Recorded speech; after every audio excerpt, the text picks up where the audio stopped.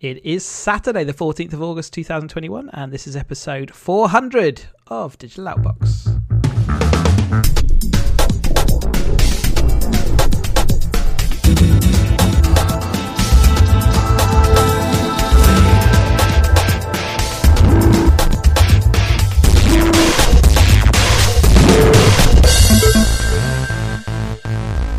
Welcome to episode 400. Yes, 400 of these things in the can. I'm sure we've got tons of special stuff lined up for episode 400. I am joined by Ian to tell us all about those special anniversary features. We have none. Oh, okay, cool. We've got some spy scandaling. I remember at one point I made an effort. We did do one bit where we even did sort of bleepers, didn't we? And blooper rolls. And we did a recap of things and stuff. And do you remember this? Maybe I should have dug out like the I'm super excited, which I still get super excited. Still get slagged about. Episode 1. Yeah, I can't even promise you exciting and scintillating news stories today. We are talking about spying and hacking and child abuse and just kind of things that seem to be around technology at the moment. Yay, go technology. But let's start with that spying. It's actually a slightly older story now, given that we've been a little while since our last episode. But this was the kind of uncovering or the whistleblowing that some smartware developed by an Israeli firm, NSO Group, had been found on something like 50,000 phone numbers of people from activists, journalists, lawyers, politicians. So the kind of things that you don't really, well, they certainly don't want all their communications intercepted. And this was software that allowed that hack to collect together SMS information, emails, photos, sort of anything, and record and even turn on your camera and your audio device. So this software was supposed to be only sold to credible, good good government sort of level people, and really shouldn't have been so widely used as this. So it kind of caused a right old stink, especially, in the community. And none of it's sort of truly come out as far as exactly who's been sort of been hacked. But equally, there's no denial that it has spread wider than the anticipated distribution list. Yeah, and I think this is always this is why people get excited about backdoors and companies building backdoors, because it's allegedly only for, I don't know, spying or for state kind of spying, or it's for law enforcement or there's always a so their selling point was it was for law enforcement and intelligence agencies from countries with good human rights records. Yeah, but who makes the decisions on who those companies and countries exactly. are? And I think that's the problem when you start off doing something. It's like, then who's then vetting that? So it's fine putting out the PR and saying that's your stated aim. But if you look at it, there was 180 journalists were also on the list. There was politicians. There was heads of state. Again, there was a bit of a sniff round. Is that list accurate? Is it been a list of contact details from an infected phone? Not necessarily everybody on the list has been infected, but there was evidence of there was 2 Hungarian investigative journalists had the spyware on their phone. There was a Mexican journalist who, unfortunately had been murdered, the months before, and his contact details were on the list. So there was a the NSO sort of denied that it was, all these people on the list did actually have it installed. There was also some speculation, or in fact there was, they couldn't find it on these devices because they were often devices that had been either wiped mysteriously or had been subsequently something else was using their phone. But what more, as worryingly, the vulnerability was via SMS, WhatsApp, or iMessage, and then other sort of vulnerabilities into the phone. So there were different ways of getting it into the phone, and potentially then for different ways of getting out of the phone when needed.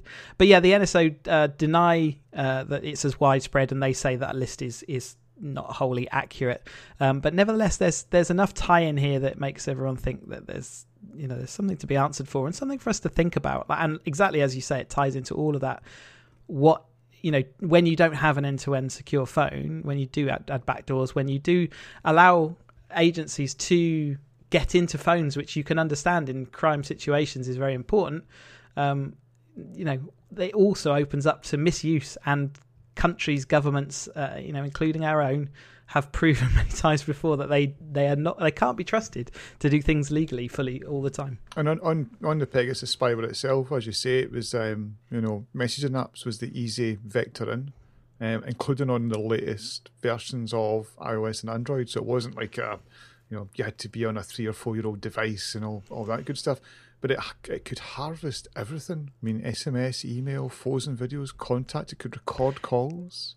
Yeah, it's kind of like a root level access, wasn't it? It sounds like that kind of level of thing. I mean, very sophisticated. Absolutely. I mean, clearly this, this Israeli company was making a lot of money, from governments around the world for this. We've also seen China accused of sort of escalating their cyber attacking sort of vectors. So there was a Microsoft Exchange server vulnerability, which China was known to be using and exploiting, but in a kind of relatively mild way, as in targeted, and I say mild, targeted and specific. But it was sort of, Microsoft said they were going to come out and patch this vulnerability, and there was a quick explosion of the use of this vulnerability to try and expand its sort of getting its fingernails in where it needs to, and governments from around the world are sort of jumping up and down saying, we've seen this, it seems to be originating from China and we see what you're doing, and China obviously denying it. But I think it's just a thing now that it is a massive area for national governments, and if you don't think that we're doing it, then I think it's naive. And if you don't, Russia is certainly partaking, and all, we're all looking at each other, and this sort of cyberware vulnerability is certainly the new frontier in cross-continental, I guess it's acts of war in a way. Certainly it's newfound and it's cyber warfare, but nevertheless there, as I was listening to a show the other day, there was a sort of ex-hacker, if you like, very successful one in the past that had gone to jail and all sorts of, I say that's not very successful then, is it? But he said, look, I'm not worried about Mildred's email address being taken. What I'm worried about is that hacks are so sophisticated nowadays that maybe someone will get into a nuclear bunker, someone will be able to, everything is now connected in some level, and the attacks are so sophisticated that you get the man in the middle with a phone that's already been compromised, and suddenly you can start gaining, you have a video recording of him typing in the nuclear codes. He said that's what I'm worried about. He said, I'm not worried about the sort of low level stuff. He said he's not even worried about corporations having their ransomware attack. It's just this fundamentally getting to the roots of what makes a country run, especially the military complexes, and hackers being able to get in there. And we saw with the nuclear issue, the nuclear virus that went into the Iranian centrifuge, is that this is incredibly sophisticated stuff and government organized, and that's where the worry is really. And the usual mantra of just patch it and keep up to date is fine, but quite a lot of the Microsoft own Exchange servers were vulnerable to this. They were not keeping their own Exchange servers up to date because it's, you've chuckled at it before about enterprise software and keeping things up to date, and it should be straightforward. It does get incredibly difficult when you're starting to manage thousands of devices and getting into that place of the amount of patches we see from Microsoft and other companies, and just keeping that pace is challenging. And even if you do keep up, there's still more. There's a tick. There's still a scheduled tick to it, as in there's zero. And even if you were up to date with the massive, the most recent patches, you still have 0-day vulnerabilities, which is clearly these Israeli firms that do build this software, which is they make an awful lot of money out of that industry.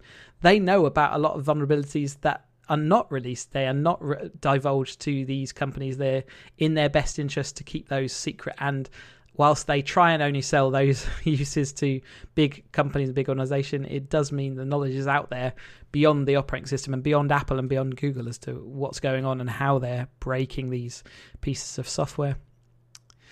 Apple has started to work out how can it still retain its security pledges, its data privacy pledges to users, whilst also allowing them to monitor for, they're starting with child sex abuse material on their iCloud services.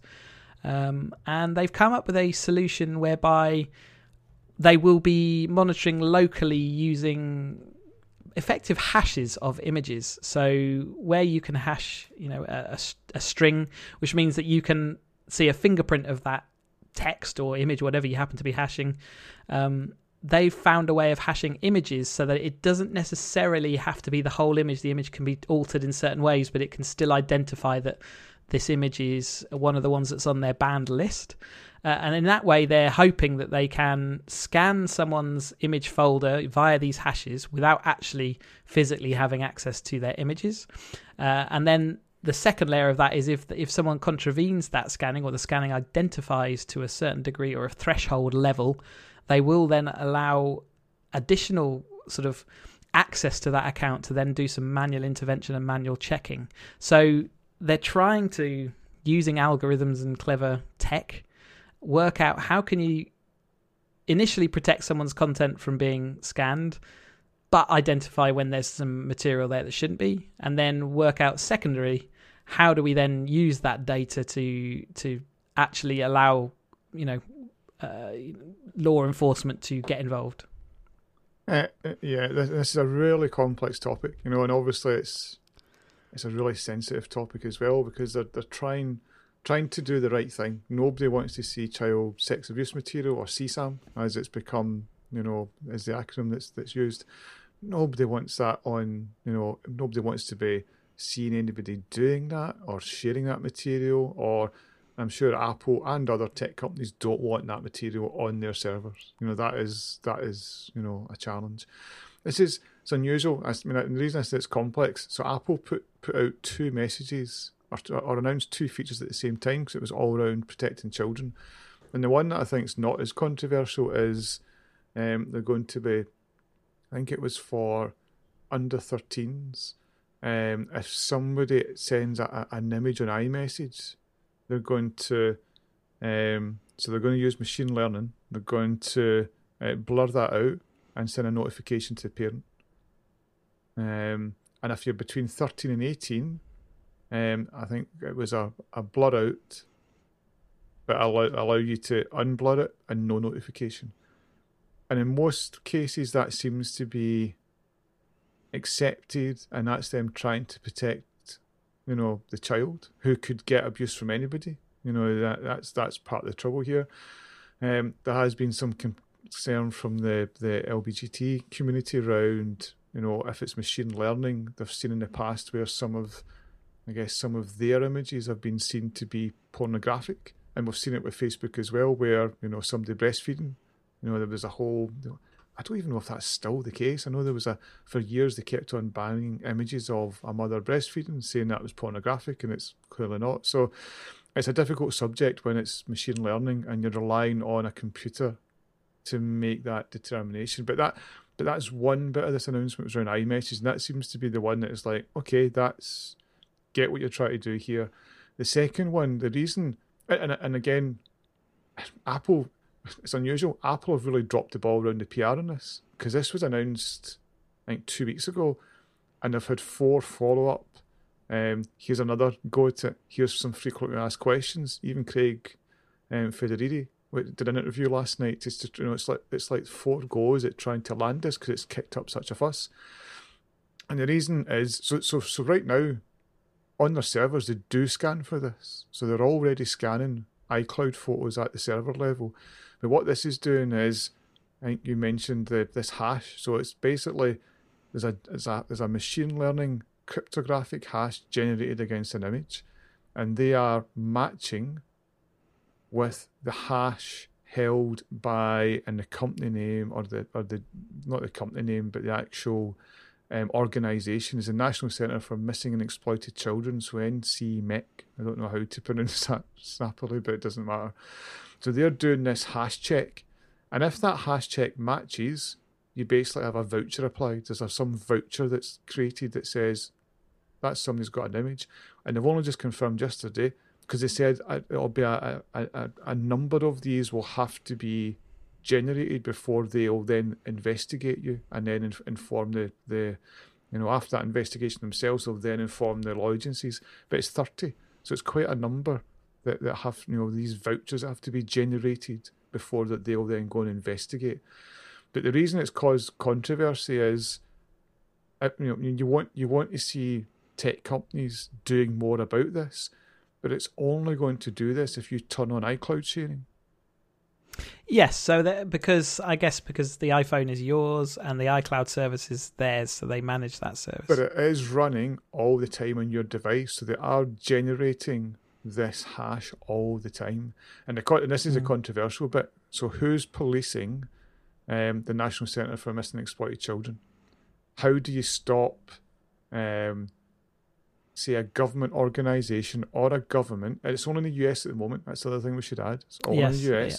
But how do you stop a government then saying, well, I'm going to put I'm going to seed some images into that database that is for terrorism, or we want to find this particular person, and it then matches the hashes because they're all generated. So it's not, so people have been calling it a backdoor. And it's not really a backdoor. And again, like we said earlier, when national organisations have the chance to cherry pick and Sweetie Jar is open, they do it. We saw it with the I can't remember what it was, but I think it was on the internet banned website list that we had in the UK. Suddenly, anti-government organisations were added to the list when it was all supposed to be around pornography. But there were other sites that made that way onto the list and were blocked and banned in the same way. And I think there was a lot of LGBT sites. Not a lot, but there was a handful were blocked as well. That was all around helping children through, cruelly. And I don't mean children as in 5 and 6 year olds. It's like, that kind of 15, 16, 17-year-old, but they're still classed as a child. Yeah. And they were banning that kind of content. So it gets there's always grey areas, and this is where Apple, I guess in some ways I can applaud Apple. They've come out and said they're doing it, because other organisations, so your Facebooks and Googles, are already doing this, but they're not disclosing how they're doing it or what happens. So Apple have come out and said, here's what we're doing, but it's kicked off this threat of you're generating a backdoor potentially on my device. They've also said that if a government asks them to do more than purely look for CSAM material, they'll say no. And I'm like, well, I don't believe you, Apple, because China, although you've clearly said you won't share material that's been backed up in your servers with America, in China they don't own where the iCloud data sits.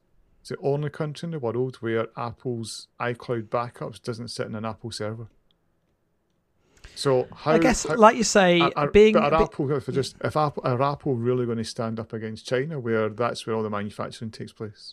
Are they really going to drop that market? And they've proved before that they don't really stand up, nor does Google. They don't really stand up against it. No.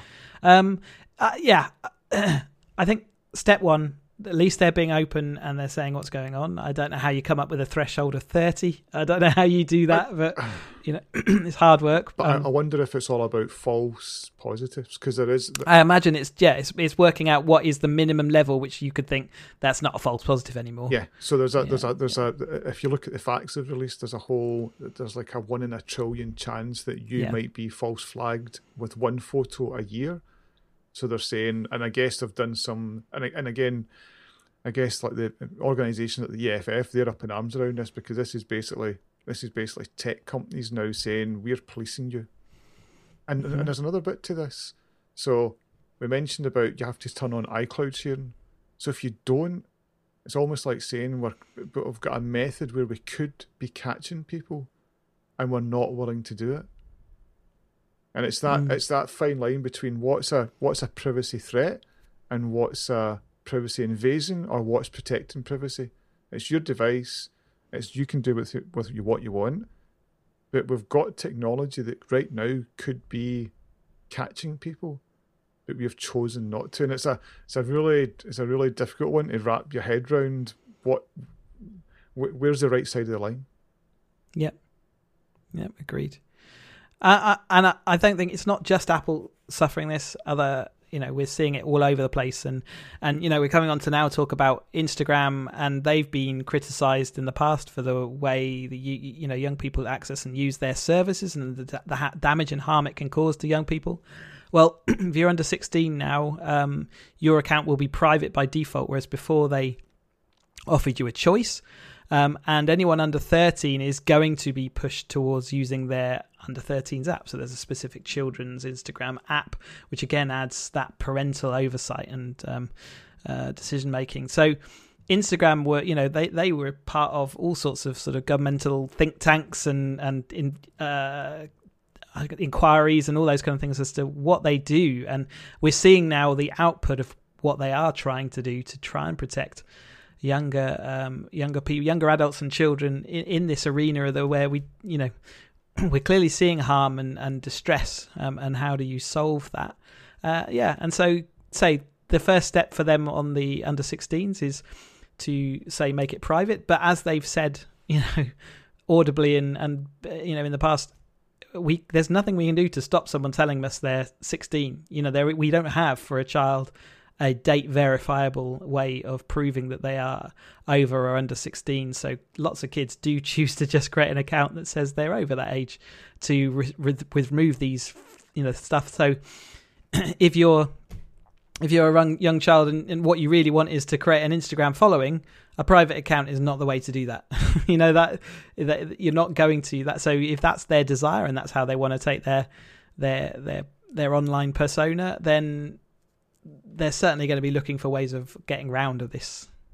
The date thing, it's weird. I don't know why, but it's only when you were talking about it there, it's just triggered when I was a kid watching, 18 films, and clearly I was under 18. You'd go to the video rental store and you'd lock him up. Exactly. But the article here from the BBC talks about there's an upcoming online safety bill, which is going to put the onus on tech giants, and I'm sure this is what's driving Instagram to react. They don't want the policymakers to tell them what to do. They're trying to get ahead of it. So for all we know, Apple are in the same place. They're getting talked around with that, child abuse material. And rather than a government saying, you must do X, they're saying, well, here's how we think we're smarter at doing it than what your policy will tell us to do, which will put us in a bad place in another area because it's... Well, oftentimes the policies actually that come out go completely against the functional aspects of their service and can't be achieved. Therefore, they try and come up with ways that can be achieved. But equally, you need a bit of the carrot and the stick, don't you? So we'll see what the stick comes out to be. Because they've also released information around their new anti-harassment tools called Limits. And ultimately, it allows you to limit things like stop people who aren't following you from replying, stop new accounts from being able to interact with your account. The idea being that if you are in a period of intense scrutiny or you're suddenly coming under a barrage of attack, you can limit your account so that it blocks those comments and it blocks those interactions, and you don't have to see it and suffer it see it and suffer it. And this is sort of in response to these sort of high, people coming out like the England footballers and saying, look, I was subjected to the most monumental amount of abuse. Instagram have come out and said the algorithms we were using at the time were incorrect and did not block some of the things that they should have been blocking. But here also are some tools to allow you to stop that abuse being received at your end. Now, that's, there's that side of it, which is great. You can limit what you can see. But I guess the biggest question is, why the hell do we see so much abuse and on the social media platforms? And how do we fundamentally cure some people's hate-filled brains? But I guess you can't do that. So this is a way of protecting the end user.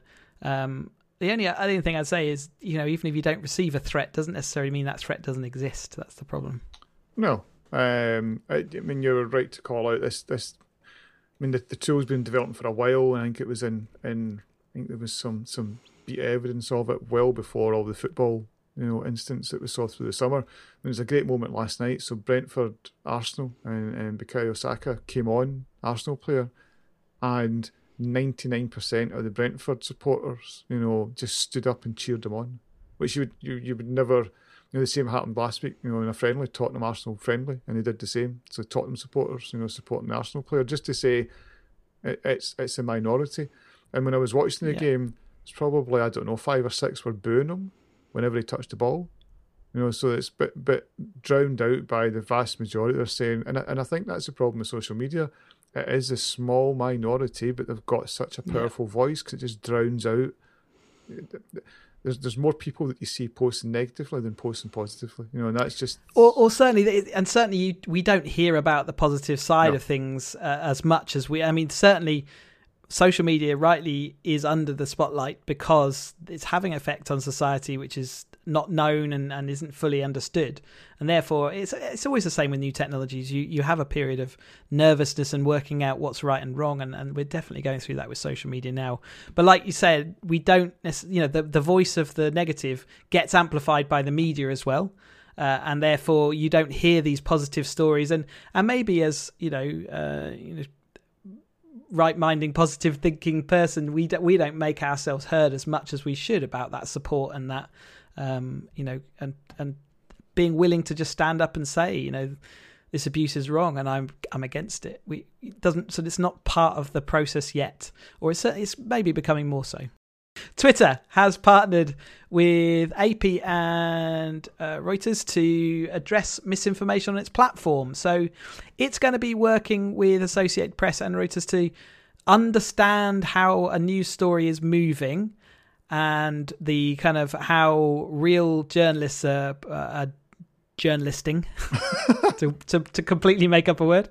And then use that as a barometer to understand its Twitter platform and the broadcast and what is being said on the Twitter platform to understand whether it is ahead of the curve and therefore is, well, I say ahead of the curve, that's not fair. If it's reporting something that a journalist would be or would not report, and it's going to use that as a kind of barometer for, this is speculative, this is not supported by science, this is not supported by backupable, another word that I'm pretty sure doesn't exist. You're in fine form today with all these. But you know what? I love the language because I'm sure everyone can fully understand what I mean.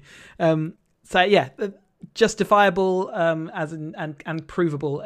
So therefore, it's a good way for them to. They're saying it's a good way for these two organisations to sort of balance that out.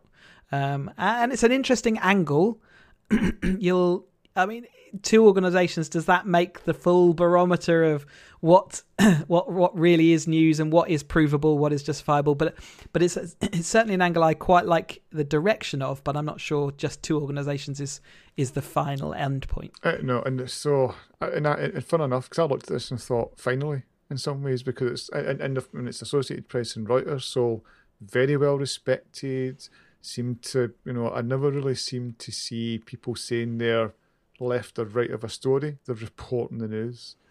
But I know there was some reaction that said, where's the right-wing sources in this? Where's the balanced view? And that's the problem. Everybody wants a balanced view even when it's wrong. So you mentioned science. So climate change to me is one of the most obvious ones where the climate deniers are up in arms when their view's not heard because they believe that is the press working with governments to suppress their views. And I still go back to it's not. The science is telling you that your view is wrong, but you still want your platform. That you're in that one, you're in the 1%, yet you still want to be able to be heard. 50-50 platform, so I always criticise, I love the BBC, but the one thing I criticise them on is this, we will have to be balanced. And it's like, well, I think you should be balanced if it is a divisive topic or it is something that is debatable, but when it's something like climate change, when it's clearly not up for debate anymore, what's happening. I just think it's shame on them that they feel they have to bring on a climate denier every time they're talking to somebody that is a climate scientist and just reporting here's what's happening and hear what the evidence is telling us. That is not balanced news. And if there's news, if there is a discovery which says that 1% of thinkers actually that's becoming more prevalent as far as the science is backing up what they're saying more and more, then obviously you have to be flexible on that. So also the direction of travel of news, I think, is important. But like you say, finding the right organisations that are trying to report news, some things are much easier than others too. There are topics which science does have an opinion on, but there are also topics that science does not have an opinion on, or it's very difficult or very easy to manipulate the data to show things one way or the other. So we don't live in a quantitative, not everything is quantitative. It's some of it's qualitative. It's not the same. People do live different lives and have different opinions. And Twitter is a global thing, right? Yet we very much put the Western view on it, which is not the view of the world. And so we've, again, got to be careful that there's a little bit of, I guess it's almost because the technology belongs to the Western world, it's going to promote that side of life. But there are plenty of people that live in very, very different mindsets and ways of going about living, which you can't really justify and say is not right or wrong. They just have a different view on the way the world works. And it's a really good angle I hadn't thought of is understanding, particularly probably the Chinese, apps and services, big social media platform, have they got the same challenge? Is it something that so Twitter seems to suffer from it more? Facebook suffers from it greatly because Facebook have tried to do this hands-off approach of we're just letting people talk, but we want to be seen as a news organisation. It's like, well, you can't you can't have it both ways. Facebook's argument is that we're just a road, and how people drive down us is nothing to do with us. But then I still look at here's the top 10 shared posts, and it's like, I think all through COVID, 9 out of 10 were COVID deniers. It was like, and that doesn't reflect what if you just look at the vaccination rates in the UK, it clearly doesn't reflect reality of what's happening. But that's what was generating the most shares and generating the most traffic. So I do think they've got responsibilities to call that out and say, he's talking rubbish. Interestingly, a next story is around in Australia. The Sky News was banned from YouTube over COVID misinformation. So they were taken off. Was it a couple of weeks? They were taken off. Unfortunately, they were only taken off for a week.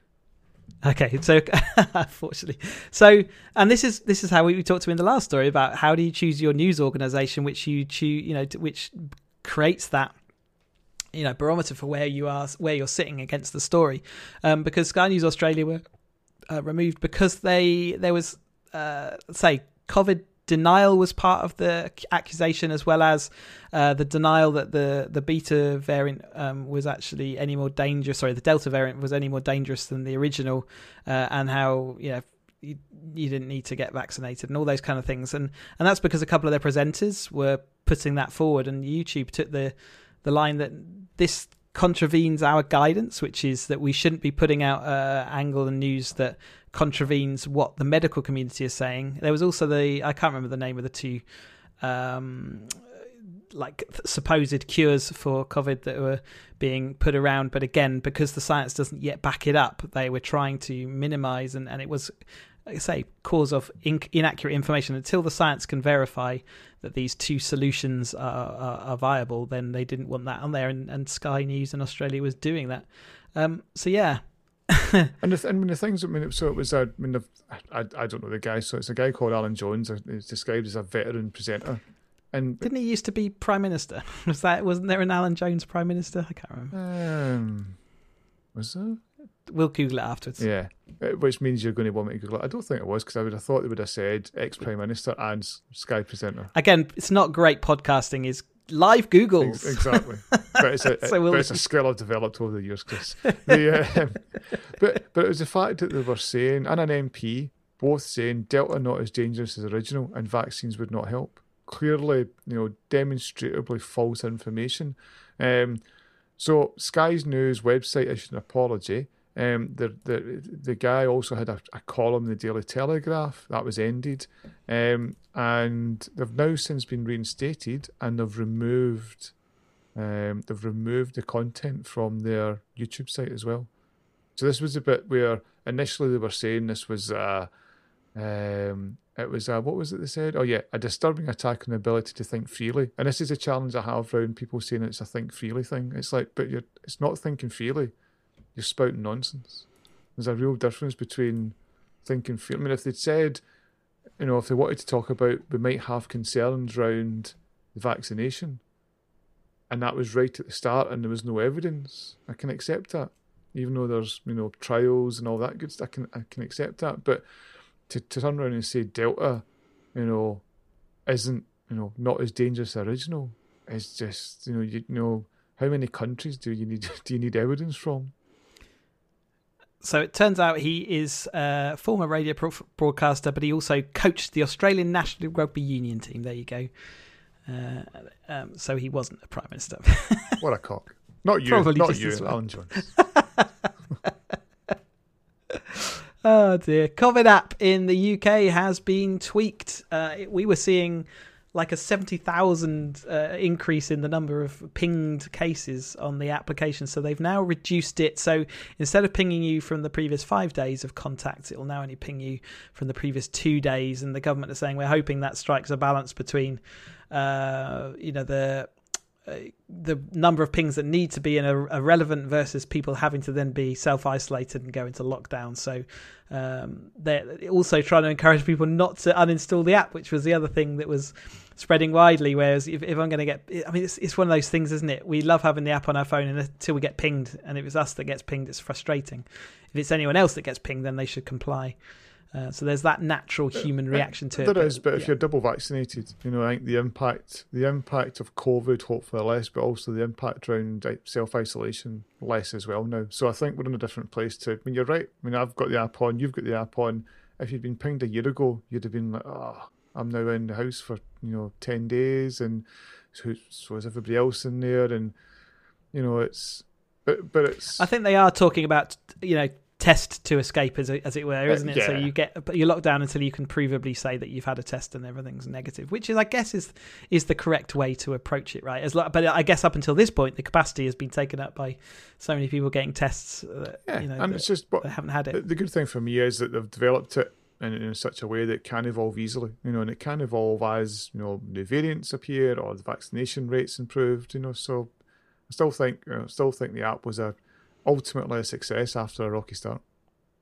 Yeah, it's definitely a rocky start, and I'm not sure I'd call it a true success, but there we go. It's a difficult one because it's the first time we've used something, the first time the world used something like this to try and cope with disease in this way. Yeah, and maybe we'll get off and running a bit quicker next time when they don't go off down a dead end that they got told was a dead end, and they spend billions of pounds goes down that dead end.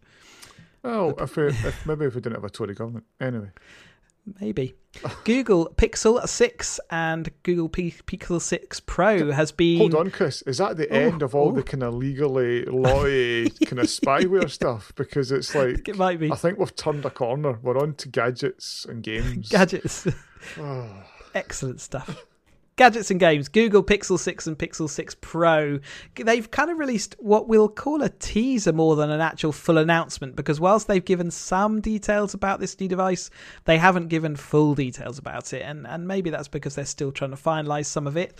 Yet this device is Google's first attempt for a long while to try and get into the premium manufacturing and premium grade phone market. So we've seen with Pixels more recently that they've very much been, this is what you need in a phone and nothing more. And yeah, put myself off now.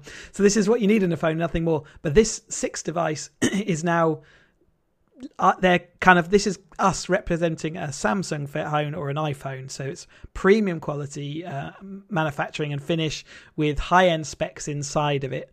And that's kind of all we know, really. We know they're doing software on a chip, but it's not a fully Google manufactured process. There's some bits of their own, but they're also bringing in some licensed pieces.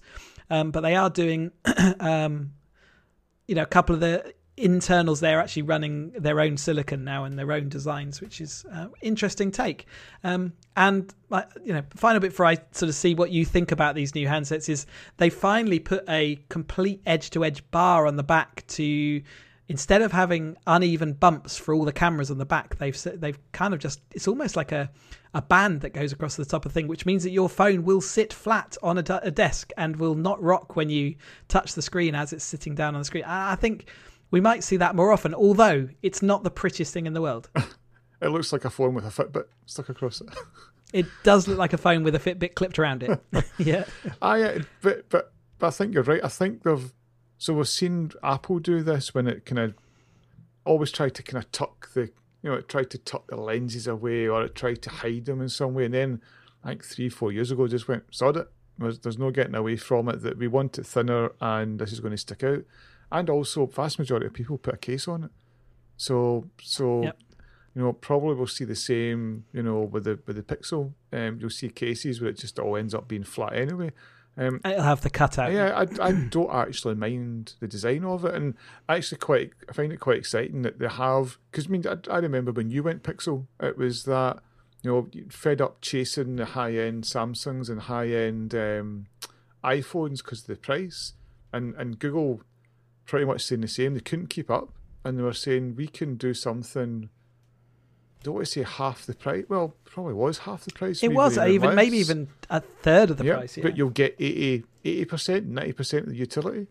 So it's and it's one of those. It's always hard to measure, but that's for me hit the absolute sweet spot. That's why I've been on Pixel for so long. Yeah. I don't want to spend £1,000 on a phone when I don't feel the need to. But it looks like I'm losing one of my directions to get a good quality phone that is cheaper. So in that respect, I kind of understand it. And we have seen them move around, right? We've seen them go slightly higher spec, Google Pixel 3. Then they went to the 3 Plus or whatever it was, which was the kind of plasticky version of that. And then they went to a slightly higher spec. So they've kind of been varying on a little wave. And I think this is now a higher peak, but maybe we'll see the corresponding, we'll have something else that will be a little bit cheaper and a little bit more affordable. And also the kind of picking up in what, I may be wrong saying, Apple started it, but the Apple putting their own silicon on it, and really focusing on what it can do around photo processing. So again, Google were really keen to highlight that, here's a bloody photo, but we can use this chip and just make it so much sharper. And it's not something they can easily do, sending it over the cloud and then sending it back again. I think there's pros and cons of each different vendor's direction. Google was always like, we can do it all software, cloud, this is great. Apple not got the same cloud smarts and wanting to take a more privacy approach, saying we do it all on the phone, don't need to use all this. And it was always like, which one's right? I don't neither's like here's the utopia. It's a mixture of both, and there's both strengths and weaknesses in each approach. So I'm actually really quite excited to see what Google brings. I'm kind of got tired of it really just being an Apple and Samsung world, and I know there's other vendors there, but it's just not at the same level as those two.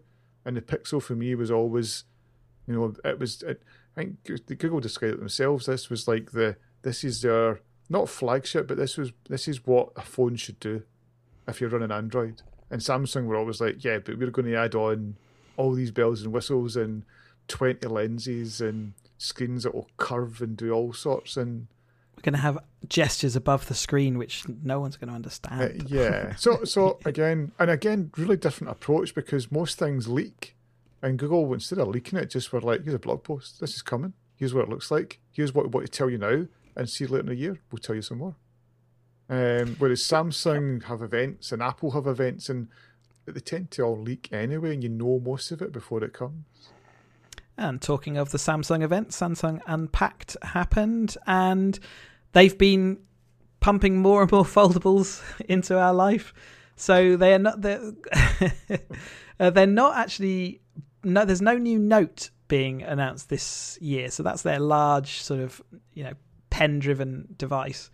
But they have, updated their Z Fold, so their Z Fold 3 and their I don't know, the Z Flip. So the two, they've got a kind of horizontal book, portrait book kind of folding one, and then they've got a vertical sort of old style clam flip up phone. They've had both these phones before. They were still causing consumer device issues. Even most of them were addressed by just giving people new devices every time their old one broke. But what they're doing with these new phones is adding thicker shielding to the very thin glass screens, so that they offer more protection. They're more sturdy and they will operate sort of better and for longer, to give people what they consider their normal life of a product.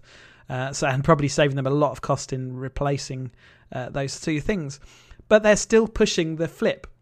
So with you mentioned the other day to me, and I agreed that I've never seen one of these in the wild, and actually someone using them. So I wonder whether is this a bit of 3D TV scenario where is this something that manufacturers want to do because it's real funky technology and it really grabs the headlines, but actually as consumers, do we really need it? I honestly don't know. I am attracted to the idea of having a device that folds out to be bigger when you use it.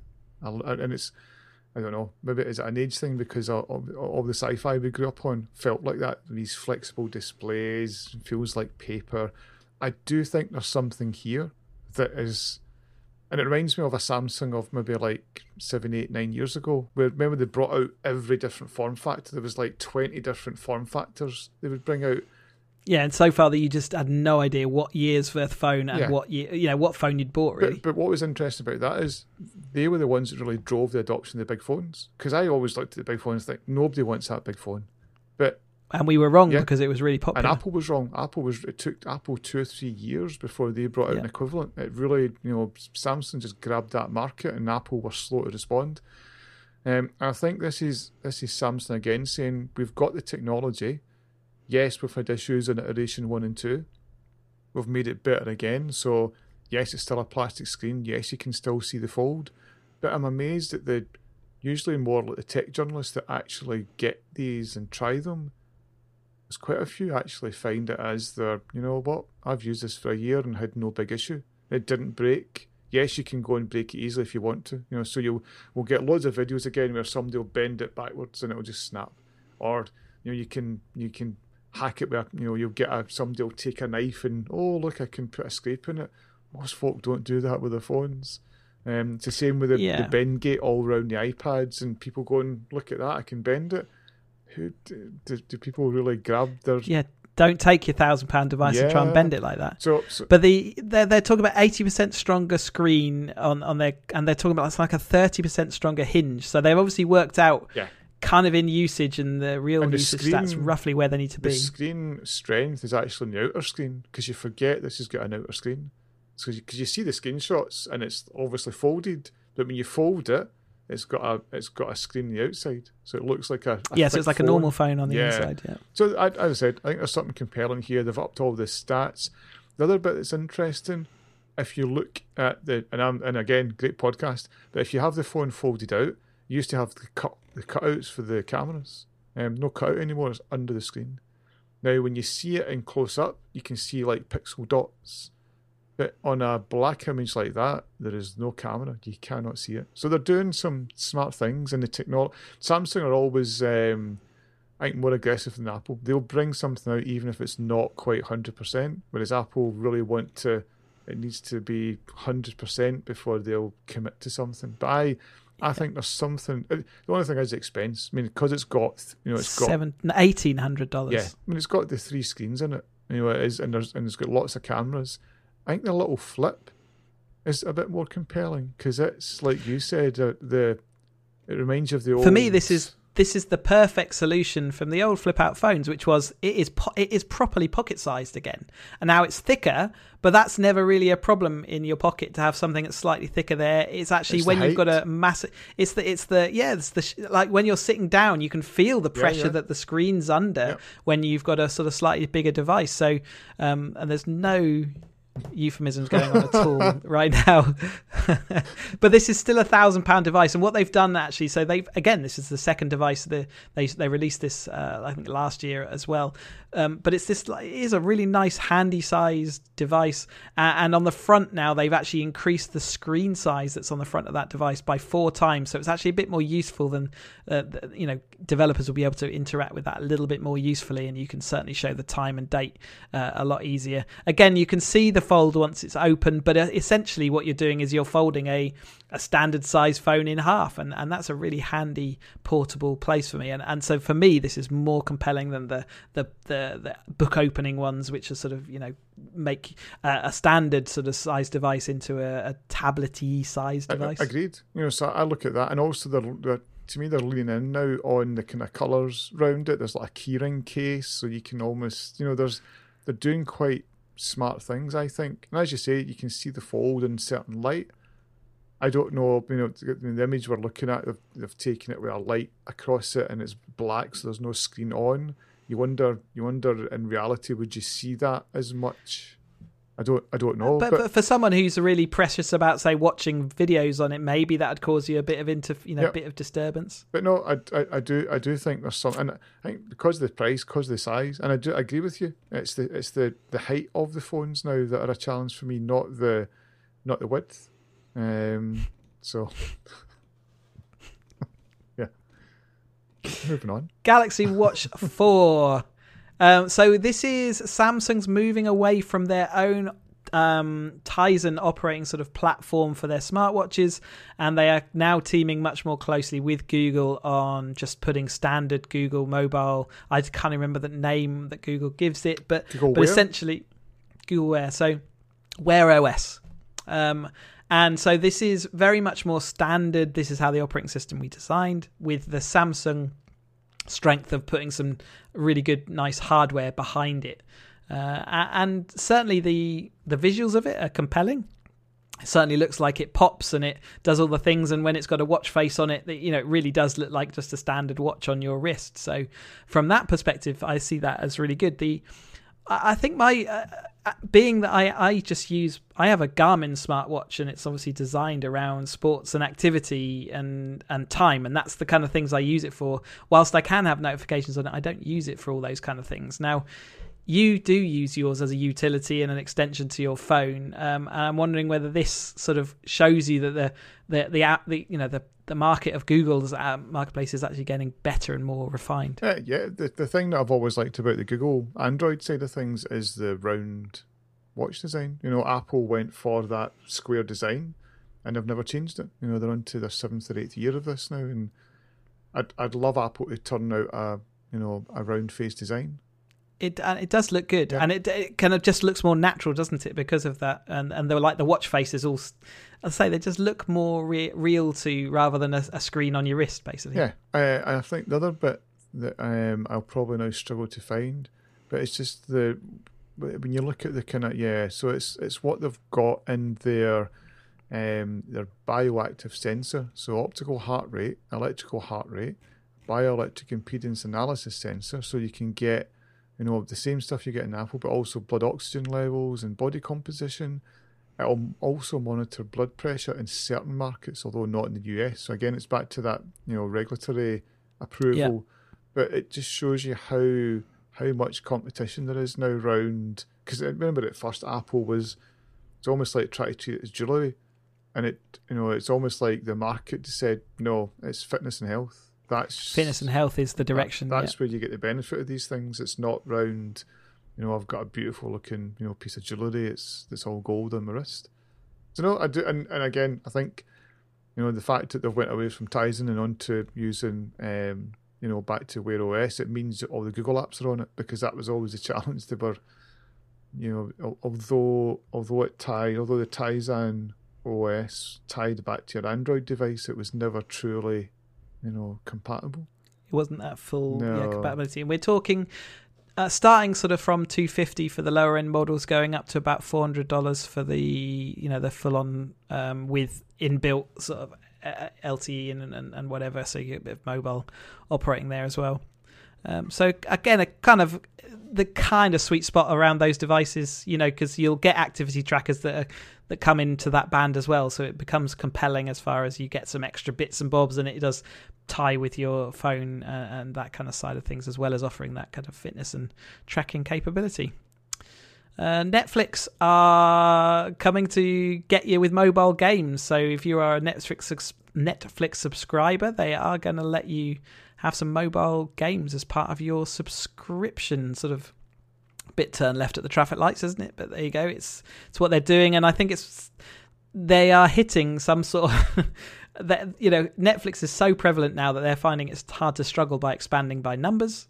So now they're looking at other ways they can expand their service, and games seem to be what they've gone down. Yeah, I thought it was a bit of a strange one as well, and maybe it's back to because streaming gaming has it looks like Sony, Microsoft have got it cracked.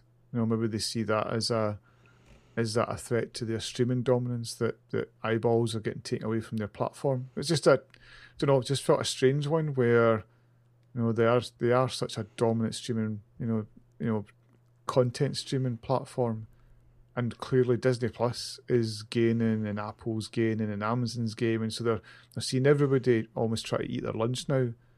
But it just feels, I don't know, are they really going to launch something that's that compelling that they'll get That will actually tip them over the balance? But what's interesting for me is that their revenues are still heading north, so they were about 19% higher than the previous year in the month to June, but the profits are down from 1.35 to down from 1.7 down to 1.35 billion. So we're not talking small amounts of money, but investors are getting itchy because they haven't met their subscriber goals. So the number of extra subscribers they want to see hitting their system and their platform has not happened. So again, investors getting itchy, and that's what reduces the value of your company. So I guess that's where it's being driven from. It's just, where do we go next? When we're starting to run out of people on the planet Earth that can subscribe to our service, where do you go after that? Well, games is their punt, I guess. Only time will tell. I don't know. It just feels to me that we'll have an article in a year, 18 months' time that says I've abandoned gaming. I agree. Quest 2, the Oculus Quest 2 has had some recalls after some headset pads caused some rashes, as they're calling them, but obviously some quite bad reactions on very limited number, but some people had to go and have attention to effectively it's causing them skin burn. So they said there's only 45 incidents that have needed medical attention, yet what they've done is recalled those pads so they can give them, I think, little sort of covers, so that whatever it is that's causing people to get that rash, it can sort of sit inside a little cover that then prevents that. Yeah, and I know a lot of there's a big third party market for better covers and better comfort, more comfortable padding. So I think that's a thing. But at least they've come out and done it. It relaunches from the 24th of August, and another thing that they're doing is the lower Quest model will have double the RAM in it now, or double the storage, I should say. So instead of the 64 gig, it's 128. I think the bigger one is still the same size. So yeah, it's the Quest is still a compelling offering. I'm still tempted, but then I have my usual foible of, if I don't buy it in the first month or two, I think it's old. So it's old because it's a year old. And you're always thinking, when's the next one out? Yeah. It might be just around the corner, especially if they're trying to bump the specs just before to keep their sales going. Yeah, but maybe it's there seems to be a bit of a kind of there is a bit of a peeing contest between Apple's alleged we are going to bring something out, and Facebook were like, we're confident we're market leaders. We don't feel threatened by them. So we'll see. But we'll bump up the memory anyway. Yeah. So a few games we've been testing out on Microsoft Game Pass recently, in the kind of beta phases. One of them was sort of the latest Left 4 Dead. I can't remember its blooming name now. Back 4 Blood. Back 4 Blood beta, which we were playing last night. Zombie apocalypse type game. We'll talk about that very briefly, but also the bigger one for us was the ability, we took part in a Halo Infinite flight of their bot multiplayer environment, so it's player versus bots in a sort of a Slayer scenario. So let's quickly talk Back 4 Blood, which we sort of raced through last night, and I think my summary, and I think you were headed in the same direction, was this is what happens when you put an old game in a slightly newer engine, but not a state-of-the-art engine, and just say, right, it was good enough before, it'll be good enough again, because it just felt a little bit old. It just felt like a remake. It honestly felt like and not a remake where it brought you anything particularly new. It was the same. It was like there's 4 characters, different sets of weapons. But the maps, the scenarios, the routes similar. you were going through. Yeah, some of them were almost not copies, but they were certainly very similar. There was the one we did last night where you kind of walked almost out onto a ferry, And I still remember there was one where you had to get to a boat and the boat could disappear without you. And you were following the train tracks. But I guess there's only so many zombie you would do things like follow train tracks. So I guess there's scenarios. But it's very railed in, very, as you can imagine in a game like that, it's supposed to be like that as well. It's supposed to be a controlled effort. And the whole point is that you can play it multiple times because the scenarios all change depending. It's a bit of algorithm driven. To be fair, I mean, we were playing with another chap who was very helpful, except Chris ignored him. That's because I couldn't hear him. But there was there was a few moments where there was like, oh crap, I've been grabbed by there was people shot. You were like, oh no, what's that? So there was a couple of moments where it was. And it's on Game Pass, so we will end up inevitably playing it. But it just felt just devoid of anything new. And I think we were stuck between Jeopardy. So I think we had it too easy most of the time, as in it was too easy to just run through, which meant that when the serious situations did arise, it felt frustrating that we were then not able to make it way through.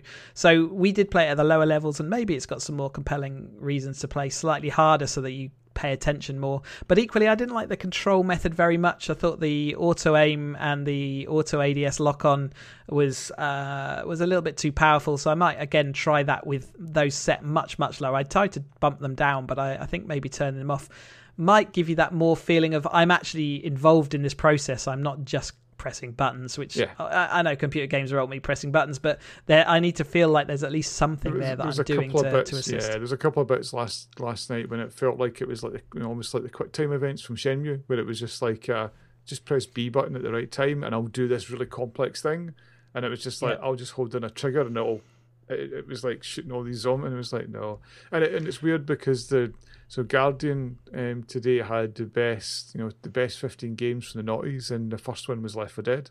It came out and it was brilliant. Came out in 2008, and just when you look at it, the game's clever artificial intelligence system, the director, varied numbers and ferocity of enemies, as well as the lighting and music, depending on the skill and the strategies of the players.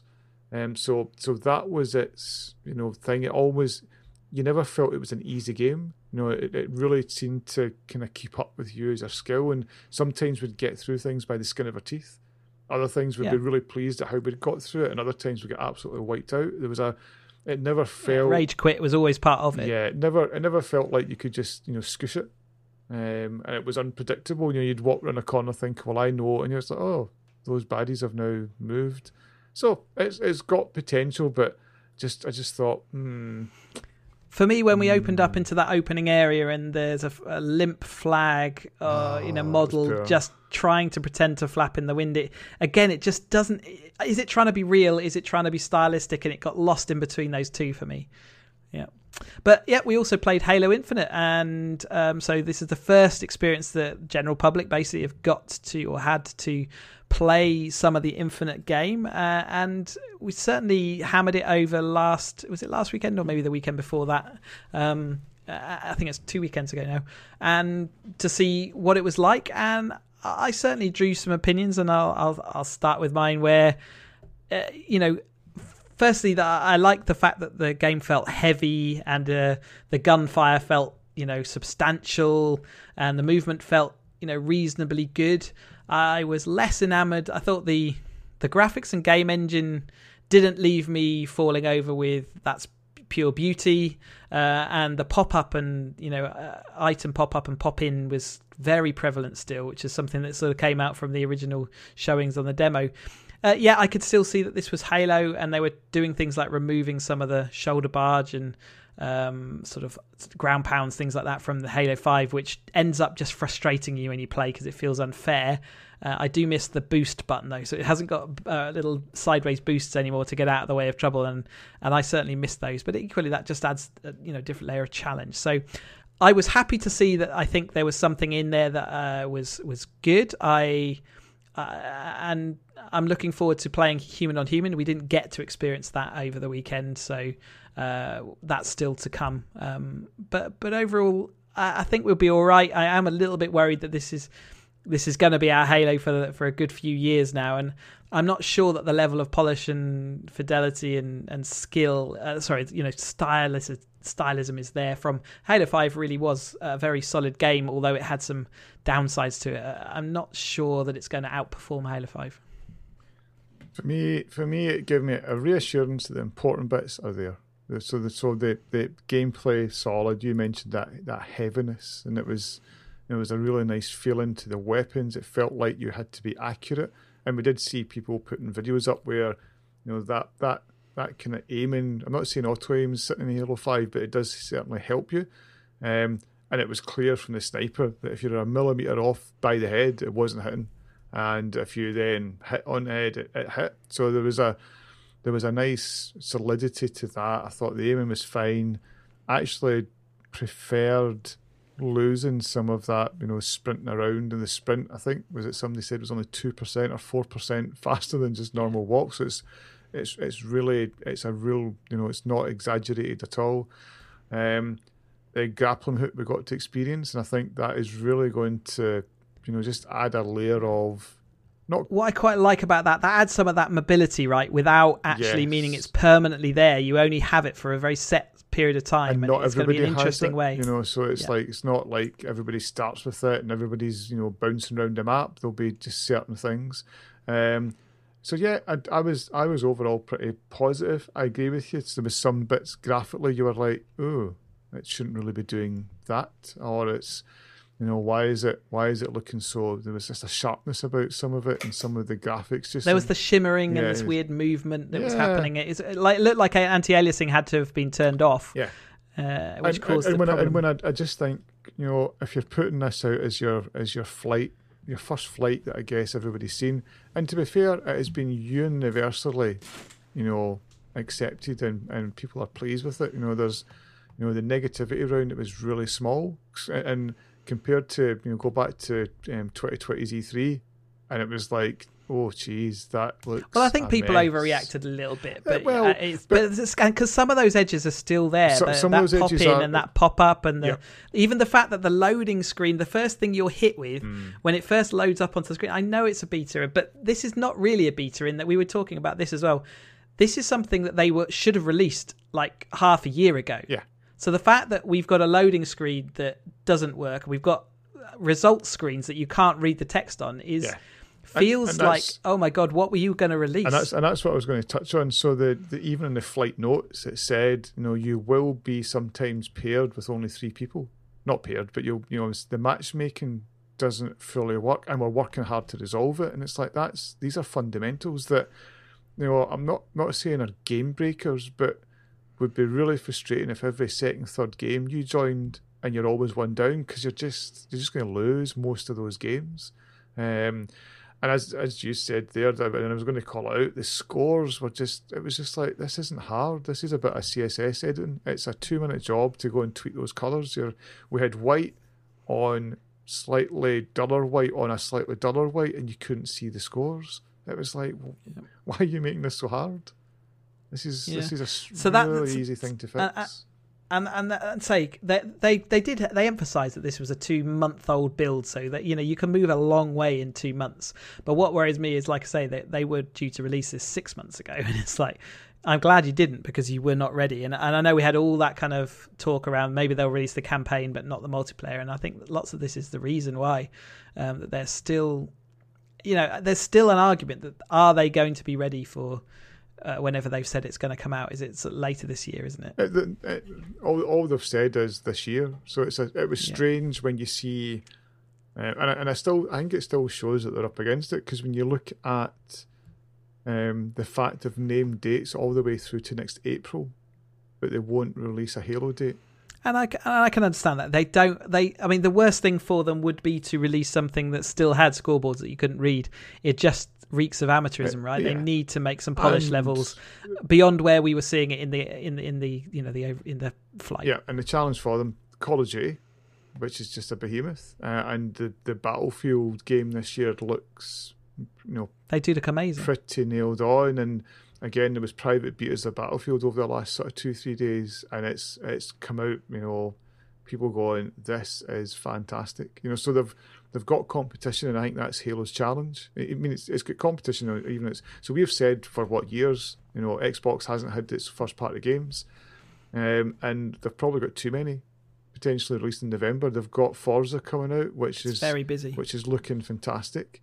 You're already in that winter rush of just lots of behemoth games, FIFA, COD, Battlefield, big titles, and up pops a Halo as well. It's a challenge because you'll want to keep, and again, for the multiplayer, which is where for me I'm most interested in. That's where you need that big community. And so some of the strengths of what their is it Frostbite engine they're calling it, is clearly they wanted to make it. I think I've just it wasn't Frostbite. I think that's very much something else. Battlefield's engine. Yeah. Okay. Yeah. All right. So not that. So some of the benefit of their engine is they're supposed to be able to make these massive open world games that you can walk through, and it loads itself nicely in, and off you go, and it feels a seamless transition. But the problem is multiplayer is where the game exists beyond, that's where it lives for a long time. And at the moment, I don't think the engine really does play as strongly, especially when you think someone like Playground Games can come up with a whole UK environment for Horizon 4, or the new one, the Forza Horizon 5. They're making a massively expansive, seamless engine end to end for a car racing game that arguably looks better and more solid than the Halo engine does with the Halo world. Slipspace is the name of their engine. Thank you. There you go. I think that's pretty much us done, isn't it? I don't want to be too down on it, because I thought there's definitely enough here that I'm going to be enjoying Halo now for the next however many years this thing survives. So and the 3 maps they brought out, so there was 3 maps for that first flight. And there was enough. Because we were disappointed with the first one. When you went back to Halo 5, you were like, "My God!" It's when you go and look at the detail levels, and I still see new stuff whenever we play Halo 5, which is very regularly, and I see new bits of movement, all the time. It's amazing what's in that. But game. The next 2 maps, I think, added. There was definitely, there was better and different lighting there that shows it's got. As I said, the bit for me was the gameplay felt really good. And they've taken away some of the annoyances that we maybe see in, we still see in Halo 5. I think us old folk are going to suffer with the lack of aim assist, though. Bring it. Bring it. Okay, I am going to suffer with the lack of aim assist for sure. Anyway, that is it for today. If you want to talk about, if you want to watch what we do, see what we do, Kate, my brain has now dead. We're definitely over the hour, aren't we? Digitaloutbox.com is our website that you can go to. You can email us info@digitaloutbox, and we're on Twitter at digitaloutbox, and I'm on Twitter as CheesyUK. Ian, where do we find you? IanDick.com. Lovely. We will speak to you again in the near future. Goodbye. Goodbye.